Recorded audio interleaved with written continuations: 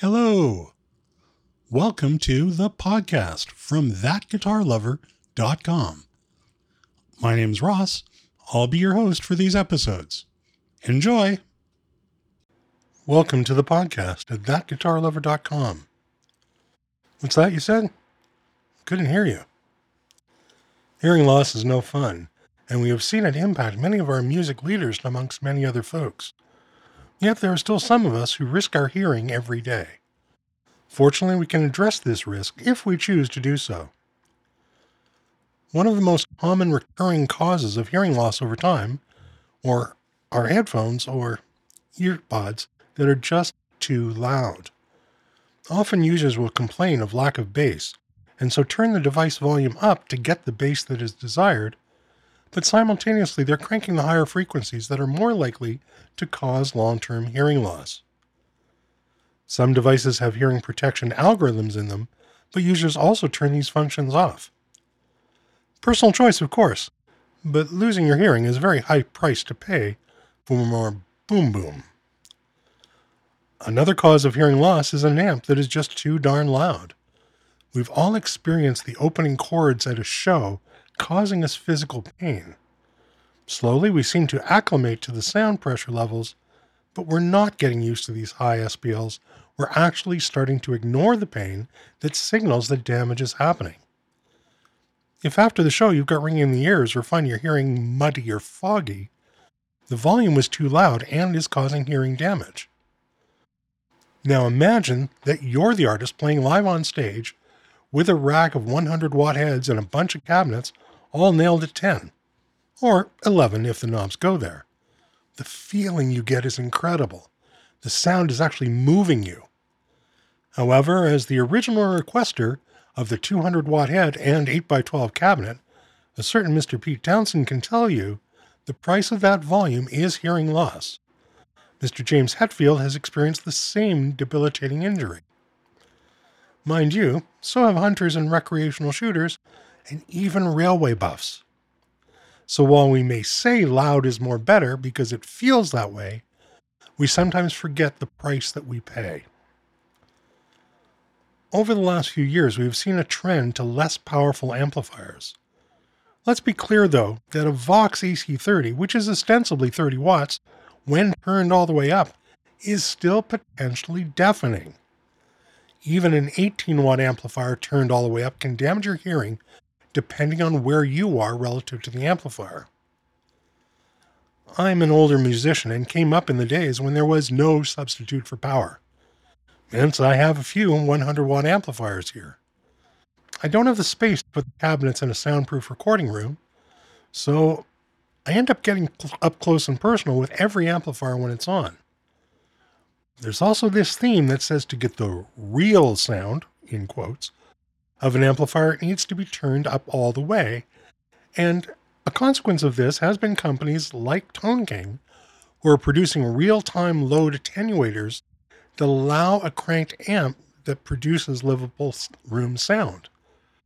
Of course, there are people who say that it's not the real sound if it's attenuated, which could be true since the speaker is not working as hard as under full load. But the cost of that isn't so bad because I can get very close to the sound of a truly cranked amplifier, but at livable volumes. Some amplifiers, mostly the digital ones, also offer wattage controls right on the amplifier. Again, it's a nice way to get amp tone at livable volumes. But what do you do if you don't have a good attenuator or an amplifier with output wattage control and you still want that pure amp and cabinet tone? Presuming that your gear is in a place where you can actually crank it up without causing the neighbors to call the police, or where you will violate some ordinance, the best option is to get yourself some ear protection.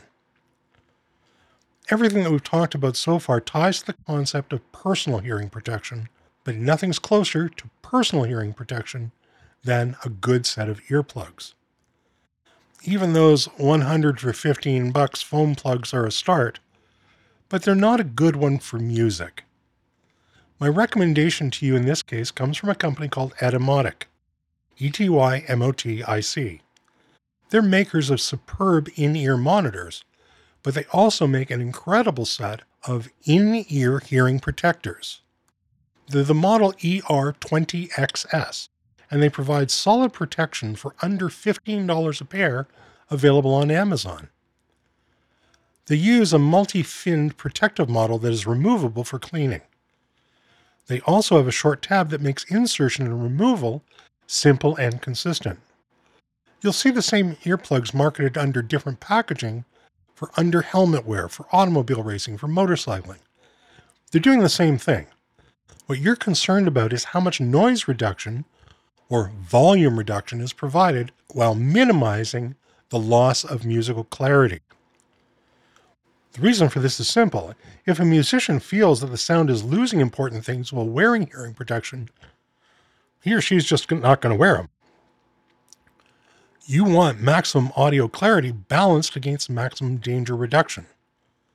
I've tried a number of options in this space, and I'm going to recommend the Etymotics the most for musicians. They're earplugs, not headphones, and they're not in-ear monitors. They're also passive, meaning that they have no active noise reduction. I'm yet to be convinced that active noise reduction that is so effective on a motorcycle or on an airplane is as useful as simple plugs in a loud music environment, but that is purely my opinion based on my experience.